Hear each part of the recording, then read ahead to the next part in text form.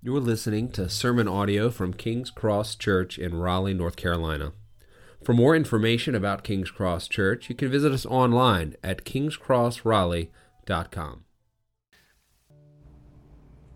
Our sermon text for today is Exodus 35 through 40.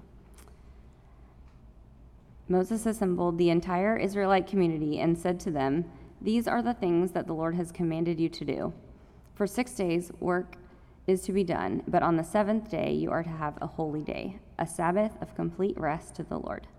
Anyone who does work on it must be executed. Do not light a fire in any of your homes on the Sabbath day."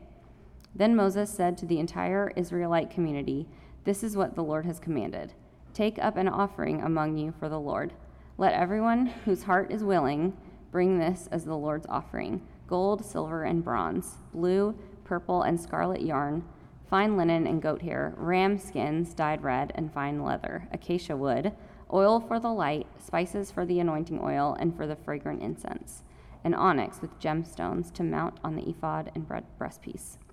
Let all the skilled artisans among you come and make everything that the Lord has commanded: the tabernacle, its tent and covering, its clasps and supports, its crossbars, its pillars and bases, the ark with its poles, the mercy seat, and the curtain for the screen, the table with its poles, all its utensils, and the bread of the presence, the lampstand for light with its utensils and lamps, as well as the oil for the light, the altar of incense with its poles, the anointing oil and the fragrant incense, the entryway screen for the entrance to the tabernacle, the altar of burnt offering with its bronze grate, its poles and all its utensils, the basin with its stand, the hangings of the courtyard, its posts and bases, and the screen for the gate of the courtyard, the tent pegs for the tabernacle and the tent pegs for the courtyard, along with their ropes, and the specially woven garments for ministering in the sanctuary, the holy garments for the priest Aaron, and the garments for his sons to serve as priests. Then the entire Israelite community left Moses' presence. Everyone whose heart was moved and whose spirit prompted him came and brought an offering to the Lord for the work on the tent of meeting, for all its services, and for the holy garments. The Israelites had done all the work according to everything the Lord had commanded Moses. Moses inspected all the work they had accomplished. They had done just as the Lord commanded. Then Moses blessed them. The cloud covered the tent of meeting, and the glory of the Lord filled the tabernacle. Moses was unable to enter the tent of meeting because the cloud rested on it, and the glory of the Lord filled the tabernacle. The Israelites set out whenever the cloud was taken up from the tabernacle throughout all the stages of their journey. If the cloud was not taken up, they did not set out until the day it was taken up. For the cloud of the Lord was over the tabernacle by day, and there was fire inside the cloud by night, visible to the entire house of Israel throughout all the stages of their journey. This is God's word. Thanks be to God.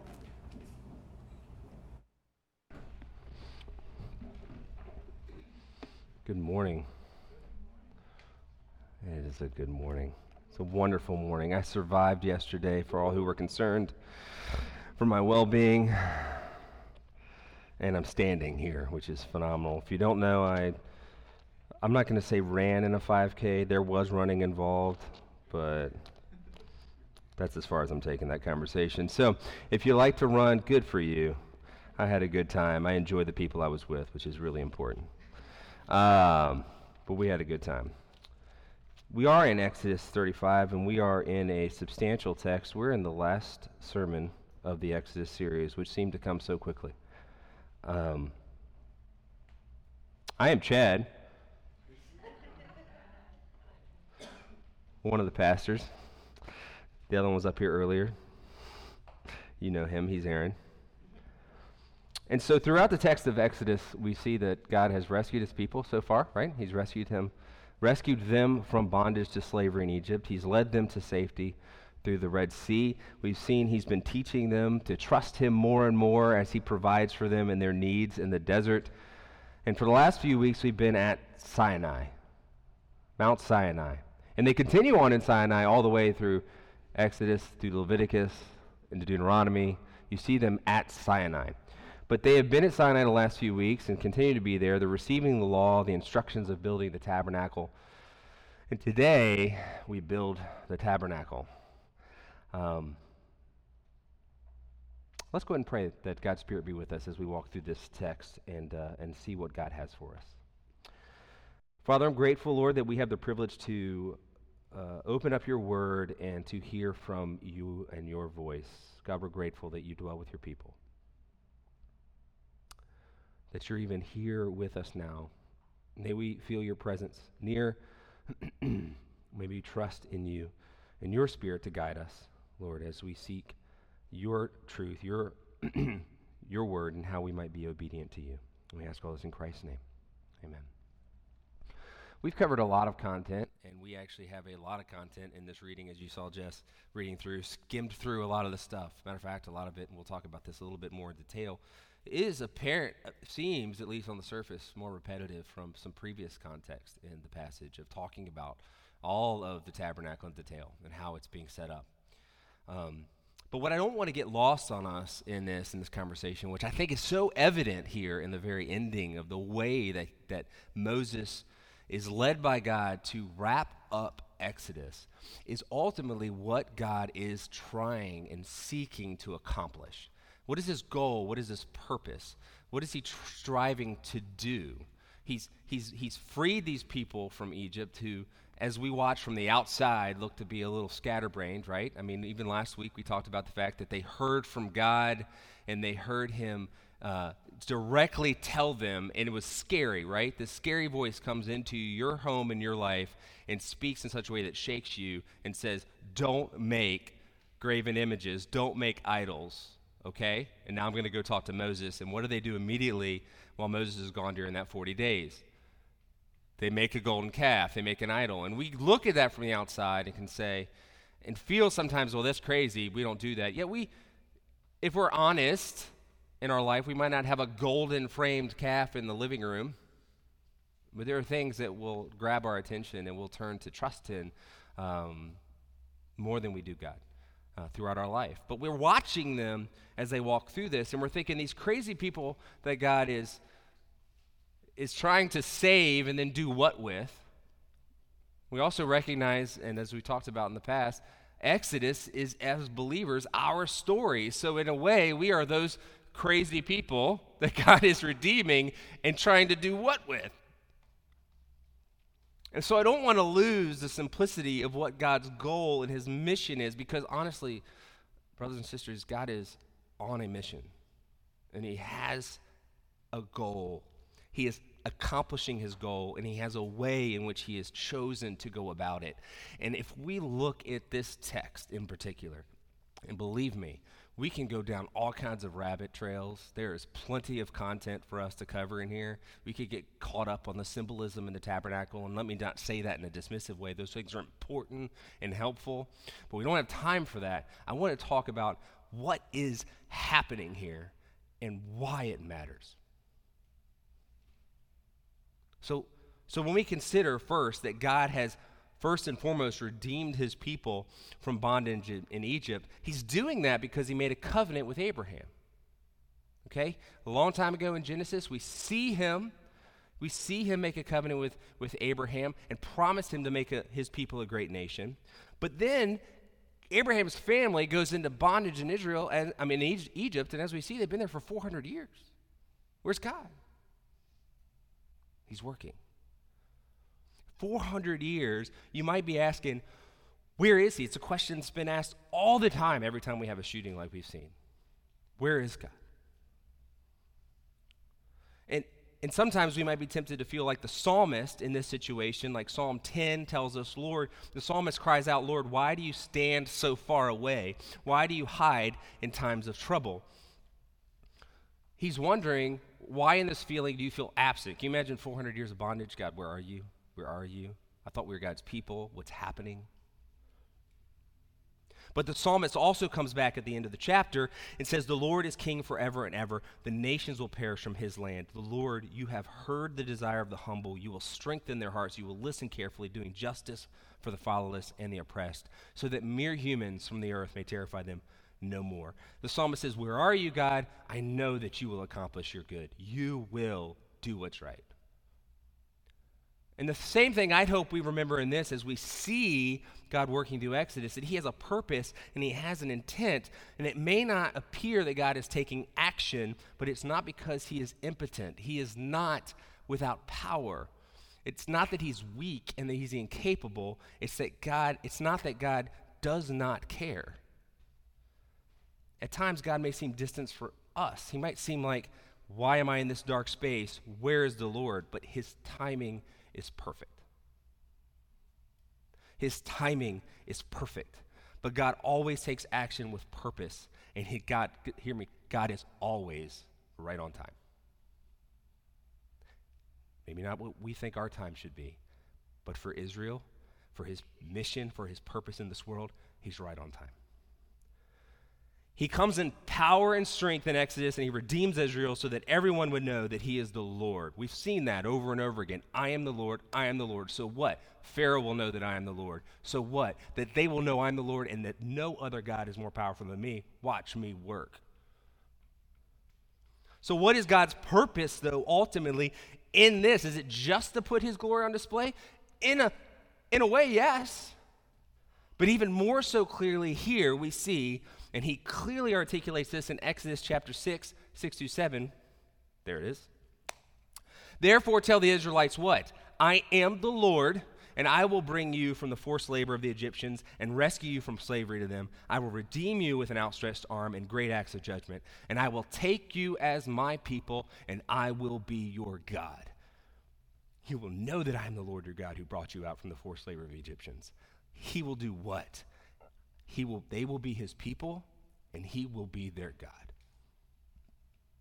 He is. We don't have to go very far. We've already said it. There's darkness throughout this world. We're surrounded by it.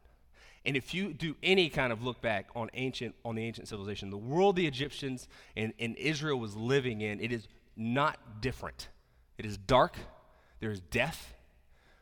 The civilization sacrificing thousands of human beings to their gods.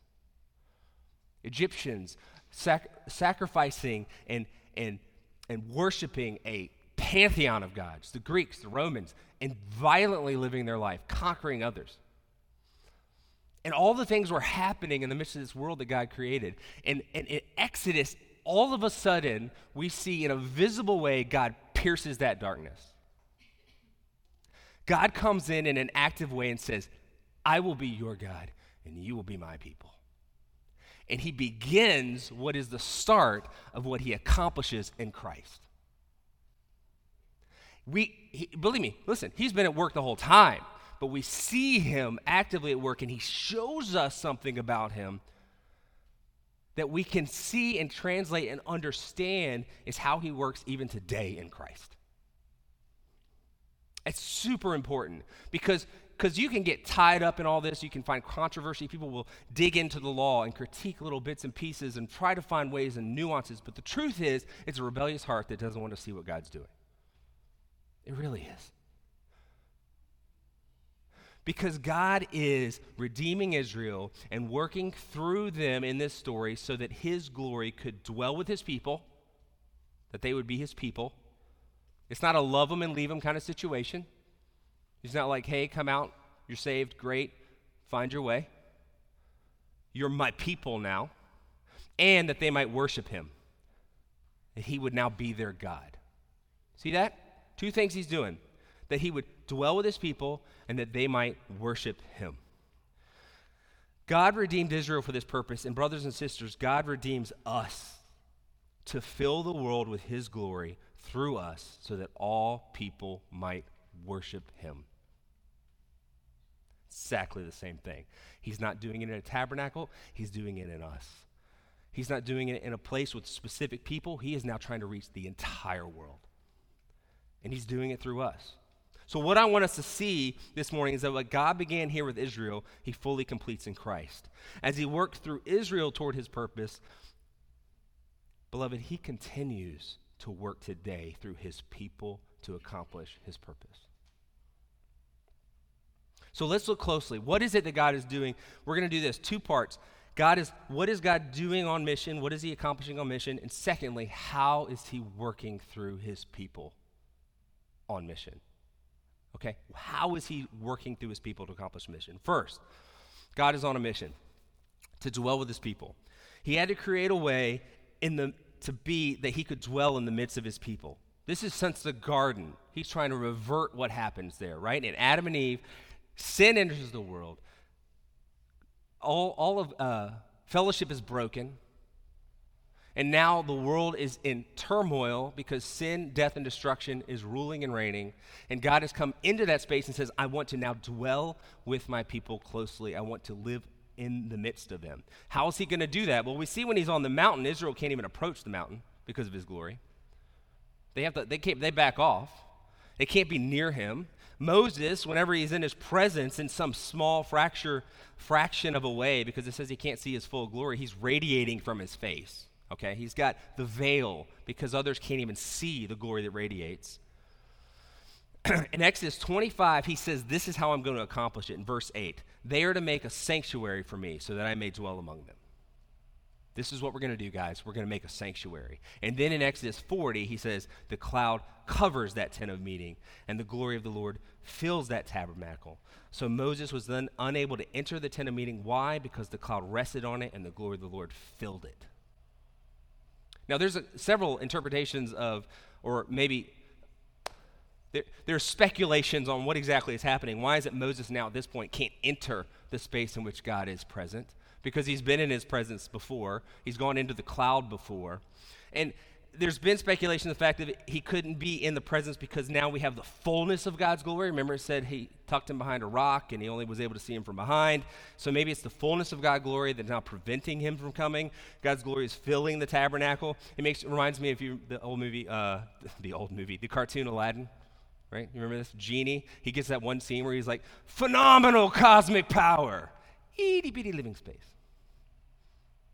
So like all of God in his glory is in this itty bitty tabernacle. And it's just too much for Moses, right? No Aladdin fans in here? We know this reference. It's a great clip. The other speculations are that he's waiting on an invitation from God. Chapter 24, he was invited up the mountain, so maybe he's waiting on that. Maybe God just needed a little more God time. I don't know. Maybe he's like introvert like me, needs to go into his room and be like, I love people, but I need less people right now. Moses, stay out. Does that resonate with anybody? No. That's not the case. I don't think that's it. Flat basis has got, in some way, in some form, it seems to be, if I read this text, here's my preference. My preference is that it's because of God's fullness, somehow in his fullness, if his glory is in the tabernacle preventing Moses. And the reason I get there is because that is what I feel 35 explicitly says. Moses was unable to enter the tent of meeting. Why? Because the cloud rested on it and the glory of the Lord filled the tabernacle. So something about God's overwhelming glory is preventing Moses from getting into the tabernacle. But that's not what I want to stress here today. I just want to acknowledge that. Because now as God's glory is filling the tabernacle, the important thing is not only is it filling the tabernacle, it's in the middle of his people, where he wants to be, to dwell in the middle of his people. He's transcendent. Yes, they can't be in his presence directly. They need something containing or around God, but he's also immanent. He's near. He's right next door. He's right in the middle of his people. He's present. He's close. And also beyond that, as Moses can't enter, God is also determining how he is to be approached. He's setting the ground rules. And it's not because he's arbitrary, but it's for our good. I mean, we read throughout Scripture, not a man or woman could live if they were in right in the fullness of God's glory. So he's also doing it for their good. So God made a way that he could dwell in the midst of his people, and he did it in a way that had clear directions for how to purify themselves before him and how to offer sacrifices for sin, all of these rules, all of the laws he lays out, so that they can be in relationship with him. So he wants to be in the presence of his people to dwell near them. The second thing is he wants to be worshiped by them as their God. Moses told Pharaoh to let Israel go for the very explicit purpose of going from Egypt and worshiping the Lord. Remember that? Now, if you're like me at a first brush on that, I'm thinking it's a little bit of shading the truth, okay? I mean, like you're saying a half-truth. He's saying, I want them to come out here so they can worship me. Just kidding, we're going to run away. Like, anybody do that as a kid? That was just me. Maybe I'm the only one. All right. So it can feel that way, but really I think it's important for us to consider what is worship that he's seeking. God's not looking for something different. He's being straightforward. And I looked it up. Merriam-Webster told me this, all right, gave me a definition of worship. The world looks at worship and says it's to honor or show reverence for as a divine being or a supernatural power.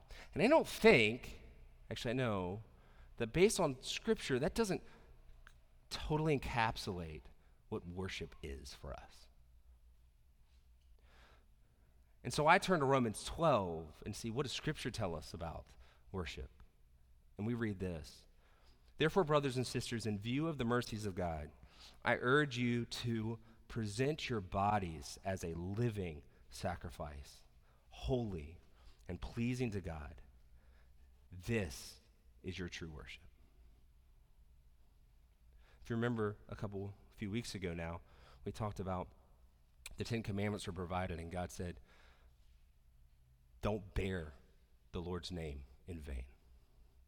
Don't carry my name in vain. And he places his name on his people. And when he says that I'm to be worshiped, that means present all of you. Love the Lord your God with all your heart, with all your soul, with all your mind. All of you as a living sacrifice, holy, set apart, and pleasing to God. That's our true worship. So that God is looking for Israel not only to do acts of worship that we would deem worship, like burning incense, making sacrifices, raising holy hands even in worship and song. That is actually critiqued when the whole heart is not involved. When it's an exercise of outward presentation and God doesn't have all of you, he's not pleased. And his goal then is to dwell and live among his people, and then to be worshiped, to be honored, to be revered, to be followed, that they would bear his name, they would follow his commands, they would love him with all of themselves. So what does he do to help them get there? He gives them the law.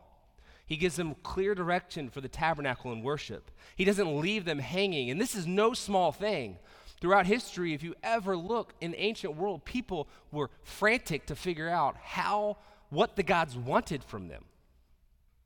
They would do all kinds of things like sacrifice pigs and dig through the intestines to see if there was a message in there. And God that we serve wrote it down. And I think we lose that. We've had it for so long. That he spoke to his people, he gave them clear direction, and he provides for their needs in the desert. He literally gives them all that they need, and he continues to do that today. And finally, we see in Exodus chapter 4, he also physically in the cloud leads them. The Israelites set out whenever the cloud was taken up from the tabernacle.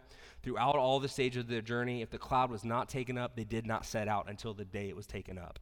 For the cloud of the Lord was over the tabernacle by day, and there was a fire inside the cloud by night, visible to the entire house of Israel throughout the stages of their journey. So God tells them exactly what he desires from them. He demonstrates that they could trust him. He shows them how to follow him. All of these things are mercies from God. All of these are mercies from God, that he would speak so clearly and directly and give us clarity on that. It's remarkable. It's evidence of our sin nature that we want to muddy the waters, that there's many roads to God. Let's just pick one. Yet many roads lead to destruction. God said, don't take those paths. If there was a wood, every cartoon or whatever kid show always involves some dark, scary woods that they don't want to go into, or maybe they decide to because one of the kids thinks it's a good idea, whatever. But it's a dangerous space. If you had this dark world that we live in and navigate that, and the God of the universe says, hey, pick a path, see what happens. Instead, he says, no, A, here's the right path, B, I'll be with you.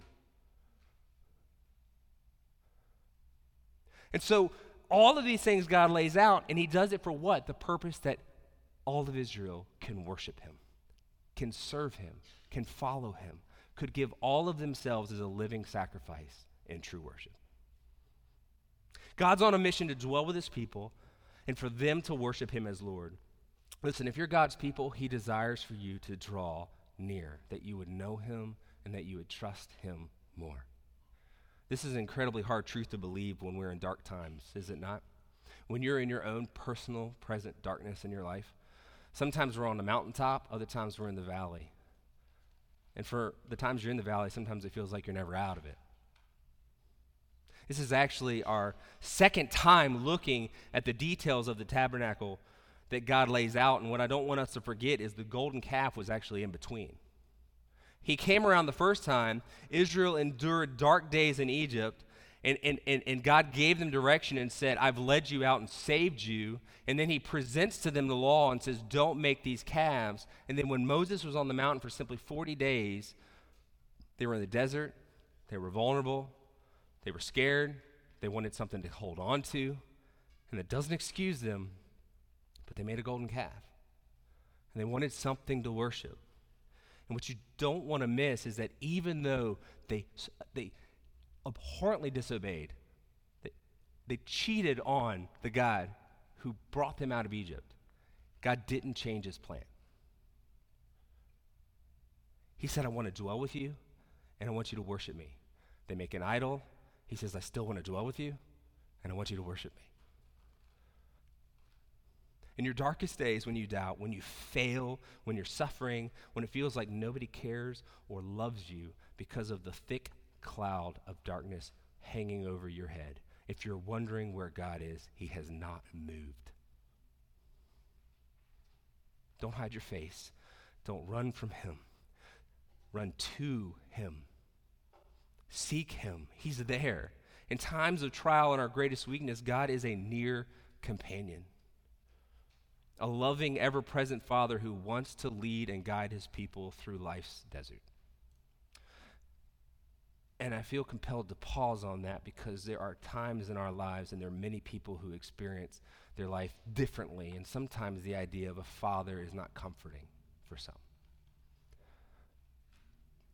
Don't measure what a father is and could be in the perfection of God based on the infallible, the fallible humanity that we are.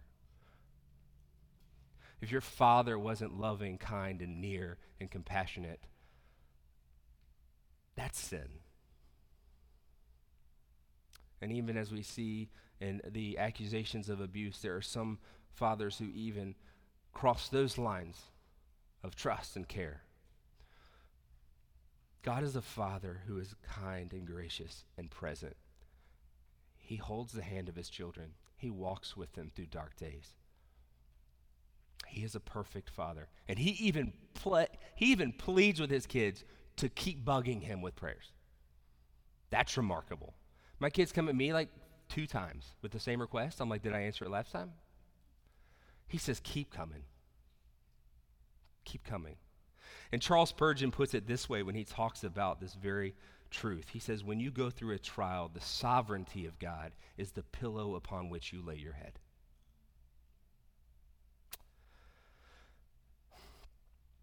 So let's look at how God's doing this same mission through Christ. He's on the mission. He's demonstrating he wants to dwell with his people. He wants to accomplish it. He wants them to worship him. And he's doing the exact same thing through Christ. He's continuing the same thing through Christ. John 1 actually tells us that the Word tabernacled among us. It says this, the Word became flesh and dwelt among us, the Word being Christ. And that word dwelt is exactly the Greek word that is used as the translation for tabernacle throughout the Old Testament. He came and set up his residency with us. And so that means God, in the fullness of God in Christ, was present with his people. And then he not only came and tabernacled with us, he experienced all the trials and troubles that we did. For we do not have a high priest who is unable to sympathize with our weakness, but one who has been tempted in every way as we are, Just like in Colossians and other spaces, God's fullness came in Christ. All of his glory in the fullness of it that kept Moses out of the tabernacle. If you've seen Jesus, you've seen the Father. That's what he says. Now, the sacrifices that were made in the tabernacle that God prescribed and told Israel about have been fully and finally complete in Christ. He is our perfect sacrificial lamb, taking all the sins of the world. Hebrews 10 tells us exactly that when he says every priest stands day after day ministering and offering the same sacrifices time after time, which can never take away sins. But this man, being Jesus, after offering one sacrifice for sin forever, sat down at the right hand of God. I love this imagery because clearly you don't sit down until the job's done. I mean, you make the buzzer beater at the end of the game, you're wrapped up, you go to the locker room and you sit, you're done. You celebrate, it's over. God says, it's complete. Christ has done it all. Have a seat, son. No more sacrifices for sin. Where sin kept us from being in the presence of God, Jesus now removes that barrier between God and his people. No more veil on Moses, no more veil on the temple. It was torn. The fullness of God dwelled in Christ. And listen, for those in Christ, God has set up residency in your heart. He's with you. He was in the fullness of Christ, and now as we are in Christ, he is in us. We are the temple of God. It's exactly what Paul points out in Corinthians when he says, don't you yourselves know that you are God's temple and that the Spirit of God lives in you. God's presence on earth is not captive to a building anymore. His presence moves throughout the earth and all of his people, worshiping in spirit and truth, just like he told the Samaritan woman in John. She wanted to debate about the hill. She said, hey, do you worship over here? Do you worship over there? He said, there's a day when everyone will worship in spirit and truth because God will be in you. As we gather and we talked about this, as we mentioned even this morning, the Spirit of God is with us in this place. We come together to remind ourselves and to be encouraged and built up and edified the body, knowing that God is with us in his fullness. But as we go from here, the Spirit of God also goes with you. The Spirit of God is in you to your homes, your neighborhoods, your workplace, the grocery store, the gas station, the coffee shop. As you go, you probably don't see the cloud going before you. But that's because God's in you. Everywhere you go, the Lord is with you. The fullness of God's glory dwells with his people. And we can follow him. We can follow him because he writes the law on our hearts, because he lives within his people. And just because you don't see that cloud before you, you might become too comfortable thinking that God's not doing something miraculous in your time, that he's not leading you, that he's not guiding you, and not expecting him to move. Because they saw the cloud move. We don't pray, we don't work, and we don't live with expectation. But God is the same yesterday, today, and tomorrow. And he's still working. And when it comes to worship, he still moves. When it comes to worship, we might manufacture the appearance of obedience, the Pharisees did, but our prayer life will actually reveal if our worship is truly in him. The Discipline of Grace, the book that we're studying by Jerry Bridges, he has a quote that I think is incredibly fitting for this. He says, how then can we grow in a conscious sense of dependence on Christ if we're going to follow him? He says, how can we grow in that? Through the discipline of prayer. Prayer is the tangible expression of our dependence. We may assent to the fact that we are dependent on Christ, but if our prayer life is meager or perfunctory, we thereby deny it. We are in effect saying we can handle most of our spiritual life with our own self-discipline and our perceived innate goodness. Or perhaps we are saying we are not even committed to the pursuit of holiness. Because of Christ's finished work, the Spirit of God fills you, and he empowers you to worship him and to love him with all your heart, with all your soul, with all your mind. And I would pray earnestly that we would so clearly be led and guided as King's Cross Church because we want to follow him. That he would do far greater things than we could ever ask or imagine. So let's look briefly if God is doing what he's done here and dwelling with his people and having them worship him, how did he accomplish the goal? And how does that work for us today? God is on a mission through his people. First, God instructs and works through our obedience. Okay? Passages in chapter 35 and 39 appear to be repetitive. We've already talked about this. Some actually argue that this is original and that 25 through 31 were an addition. But that's not the case. It doesn't have to be. Repetition is common in ancient texts. Okay, it was a common phenomenon. There's another ancient work I remember seeing. It had some 90 lines of repeated text from exactly previously in the story. It wasn't uncommon.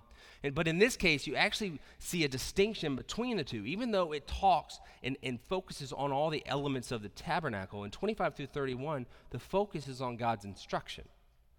It says, if you read throughout that text, and I encourage you to, it says you are to make, you are to construct, over and over again. Then in 35 through 39, the focus is on Israel's obedience. He made, he constructed, they made, all of the time. And what did they make? Exactly what God told them to make. 39 through 42, 43, why do we know that they did? Well, the Israelites had done all the work according to everything the Lord had commanded Moses. And Moses suspected all the work that they had accomplished. They had done just as the Lord commanded, and then Moses blessed them.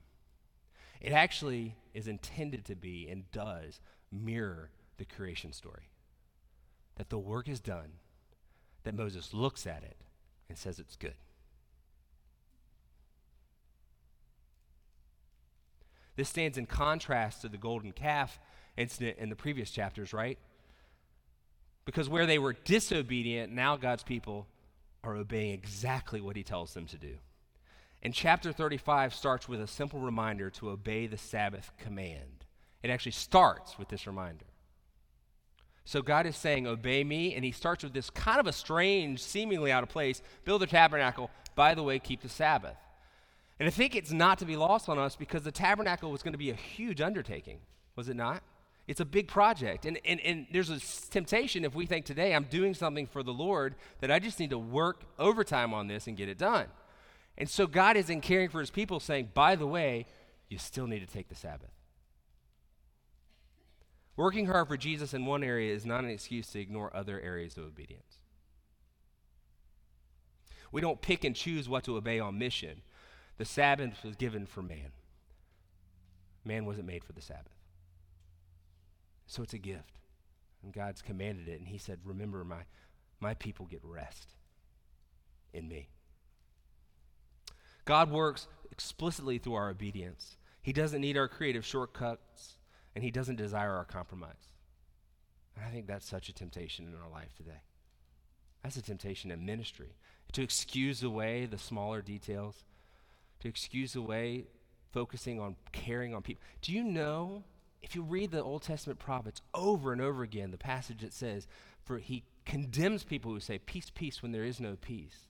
Primarily, it revolved around those who felt like, look at all the great mission, the ministry, all the obedience and things we're doing for God, and ignoring what they considered to be the trivial issues of justice and peace for people who needed it, the vulnerable. God says there's no compromise on that. It's all of it in worship to me. The second thing we see in the way God works, he works through obedience. Second, he provides for them, and he works through our generosity. Israel plundered Egypt on the way out. God asked them to give from their hearts in this context. Take up an offering among you from the Lord. Let everyone whose heart is willing bring this to the Lord's offering. Gold, silver, bronze, blue, purple, all the things that they needed for the temple. He said, give it from your heart. In 35:21, it says, everyone whose heart was moved and whose spirit prompted him came and brought an offering to the Lord for the work on the tent of meeting, for all its services, for all its foreign garments. And then we see what is often not the issue, which is pointed out to me, they are bringing goods, This doesn't normally happen in a building campaign. They're like, guys, stop, you're bringing too much. Okay, all right? But good example might be like VBS. If you guys like inundated them with eggs, they may be like, all right, enough plastic eggs, we're good. Okay? They're bringing physical things, so I can understand. Okay, they needed a certain amount, and it says in chapter 36 that the artisans actually said the people are bringing more than is needed, Moses, for the construction of the work of the Lord commanded to be done. And Moses gave the order to let nobody else bring anything else. So God provided, and think about this. He provided for them in the plundering of the Egypt, but he didn't do just enough for the tabernacle. They clearly had way more than they needed for the tabernacle. He was abundantly generous with them and just said to them, give what I lay on your heart. Just give from your heart. And they were abundantly generous. God redeemed his people out of Egypt. He provided for them in the wilderness. He demonstrated to them that he is worthy of their love, trust, and devotion. And out of their love and trust for God, they moved Israel to generosity. We want to build a house for you. And think of the contrast of what we see here in the text of Scripture and their generosity compared to Pharaoh in Egypt. When they were serving Pharaoh, we talked about that. Serving and worship was the same verb. Okay? Serving Pharaoh was forced labor. Serving God invites them to give from their hearts. Worshiping God. Serving Pharaoh is building Pharaoh's kingdom for his glory at their expense. Worshiping God is building God's tabernacle for his glory and for our good. Serving Pharaoh is a malevolent, arbitrary leader, a terrible God. I mean, think he changed his mind all the time. He's like, no, you don't get straw for the bricks. No, I want you to work harder. No, you don't get this. No, I want you to work more hours of the day. Whatever he changed, he decided. And it was arbitrary, it was malevolent, it was evil.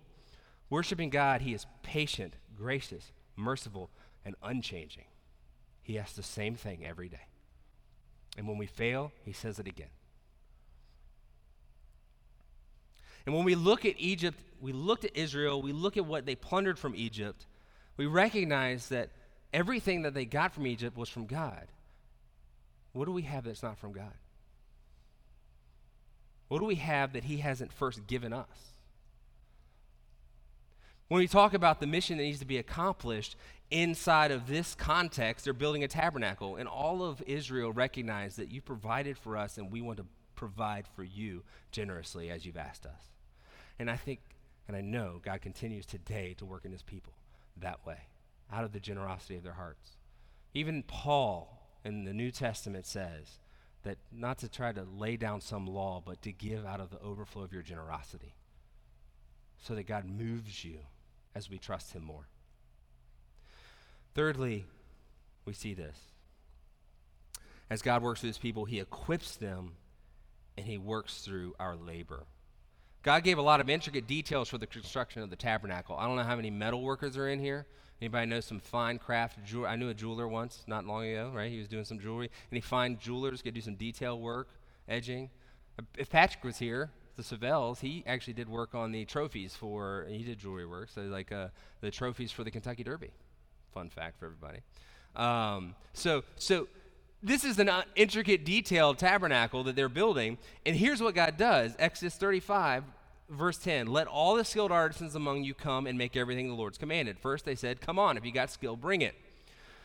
And 30 through 35, Moses says explicitly, Moses says to Israel, look, the Lord has appointed by name Bezalel, son of Uri, son of Hur, of the tribe of Judah. He has filled him with God's Spirit, with wisdom, understanding, and ability in every kind of craft, to design artistic works in gold, silver, and bronze, to cut gemstones for mourning, and to carve wood for work in every kind of artistic craft. He's also given both him and Aholiab, son of Ahisamach, of the tribe of Dan, the ability to teach others. So they're not only, they know the skill, but now they have the ability to teach others how to do it. And he's filled them with skill to do all the work of a gem cutter, a designer, an embroiderer in blue, purple, and scarlet yarn, and fine linen and a weaver. They can do every kind of craft and design, artistic design. God made the request. God provides the skill, the gifts, and the talents of the work that needs to be accomplished. And listen, in the church and in this setting, we often talk about spiritual gifts. And we have, maybe you've seen a spiritual gift inventory, listing of things like this. What's notable here is this is not what would be on a spiritual gift inventory. Doing like gold and jewelry and being able to make gemstones or form them and cut them. This is for me affirming what other artistic skills God has given you that we can lay down at the altar for him. All of it is worship. He is highlighting that everything he has enabled you to do is for him and his glory. That we should not think that there's any reason we should do less than the best we can do for him in any area of our life. And it flows over into every area of ministry that we serve, and it carries to today when we think of what God's doing in Christ. Because in Ephesians 4, Paul says no less. He says himself that God gave some to be apostles, some prophets, some evangelists, some pastors and teachers. Is anybody here on that list? That's okay if you're not. Okay? Those aren't actually the ones doing the ministry. In verse 12, to do what? Equip the saints for the work of ministry, that they would build up the body of Christ. That the gifts and talents that you have, mine is not hospitality. Remember I talked about introvert earlier? Mine is, you're at my house, this is fun, I'm going to my bedroom, hang out. I like to be social. I don't want that to sound like I don't like people. I just get tired. I'm being honest. But some people, they live in that moment, and God has gifted them the ability to know how to make people feel warm and welcome. And he says that God has given you that, and that we, those who might be pastors and preachers and teachers, can equip you to feel more fully able and equipped to work of ministry to building up the body of Christ. For what purpose? That until all of us reach unity in the faith and the knowledge of God's Son, growing into maturity with a stature measured by Christ's fullness. As the body, as God builds his house among the body of Christ, you have an intricate part as one of those artisans in the church that contributes to the health and the building up of maturity of other believers. Have you thought for a moment that the gifts and talents you have, not only for some criticism or critique or guilt trip that, hey, you're not using your burden, no, but for the actual health of the church, you have an opportunity to contribute to that. That those brothers and sisters among us would grow in maturity because of what God's gifted you in. That you can care for them and love them and serve them and minister to them in a unique way. So that what? Speaking in the truth in love, let us grow in every way into him who's the head, Christ. From the whole body fitted and knit together by every supporting ligament, promoting the growth of the body for building itself up in love by the proper working of each individual part. God would compel us as a people to serve one another for the building up of his body. The temple that he has here on earth. Fourthly, God consecrates and works through imperfect people. I hope this is an encouragement to you. Take the anointing oil and anoint the tabernacle and everything in it. Consecrate it along with all the furnishings so that it will be holy. Anoint the altar of burnt offerings and all its utensils. Consecrate the altar so that it will be especially holy. He's consecrating, setting aside, he's anointing instruments and utensils for holiness in the temple. And then verse 12, bring Aaron and his sons to the entrance of the tent of meeting and wash them with water. Clothe Aaron with the holy garments, anoint him and consecrate him so that he can serve me as a priest. Have you ever considered how remarkable it is that Aaron was consecrated for the Lord's work? He just built a calf. He literally was like, it sounds like an excuse like, I don't know, Moses, we threw some gold in a fire and this calf came out. So we were like, let's worship it. That's the guy that's going to be the priest. And their anointing will serve to inaugurate a permanent priesthood for them throughout their generations. He led the people. Listen, Aaron would be canceled today. God doesn't cancel people. He redeems them. He restores them. What a testimony of God's grace that he uses imperfect people and says they're holy. He consecrates them for his holy purpose. He has still chosen to intermediate for God on behalf of Israel. And then among all these things we talk about, I want you to make sure you've seen and heard this, that God is ultimately the one who changes the people. As he's done all this work through Israel, God is ultimately the one who makes all this possible. He redeems people out of bondage. He consecrates people for his mission. He leads his people through the desert. And the question has to be asked, will you follow him? He's the one that changes. We don't go out in our own power, we go out in his. He is fullness in us, so that as we pray in power that he would move. Like he leads with a cloud by day and night, he now works in through you.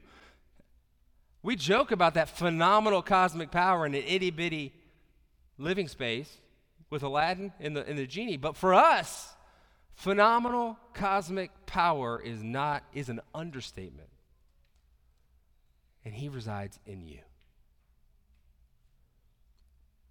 As we're closing, I want to revisit 4 areas of growth that we spoke about from the beginning of Exodus. And I want to pray that God has grown us in these areas, but also started to reveal himself more and more to us. That what we see here in the end of Exodus, that he is beginning to accomplish through Israel, he is continuing to do today through his church. That Christ has accomplished the work to establish God's dwelling place on earth so that now his people can worship him. And now he looks to all of us and says, will you spread the kingdom around the globe? Will you fill the neighborhood with my glory? Will you fill your workplace with my glory? And so what are those areas we talked about? That we would be trusting in God's providence more. We would trust him as Israel was encouraged to trust more in God and his leading, that he is for our good, that we'd rest in his promises that he has given, that we would glory in the midst of God's presence, that God being in us and through us would be a glorifying thing, that we would love and worship him more deeply. And then finally, I put a little thing in here, because even I change as I go through it. I said originally live as God's people, but I think a more wholehearted look, even as we see this, is to worship as God's people, that every moment of every day is set aside as holy for God.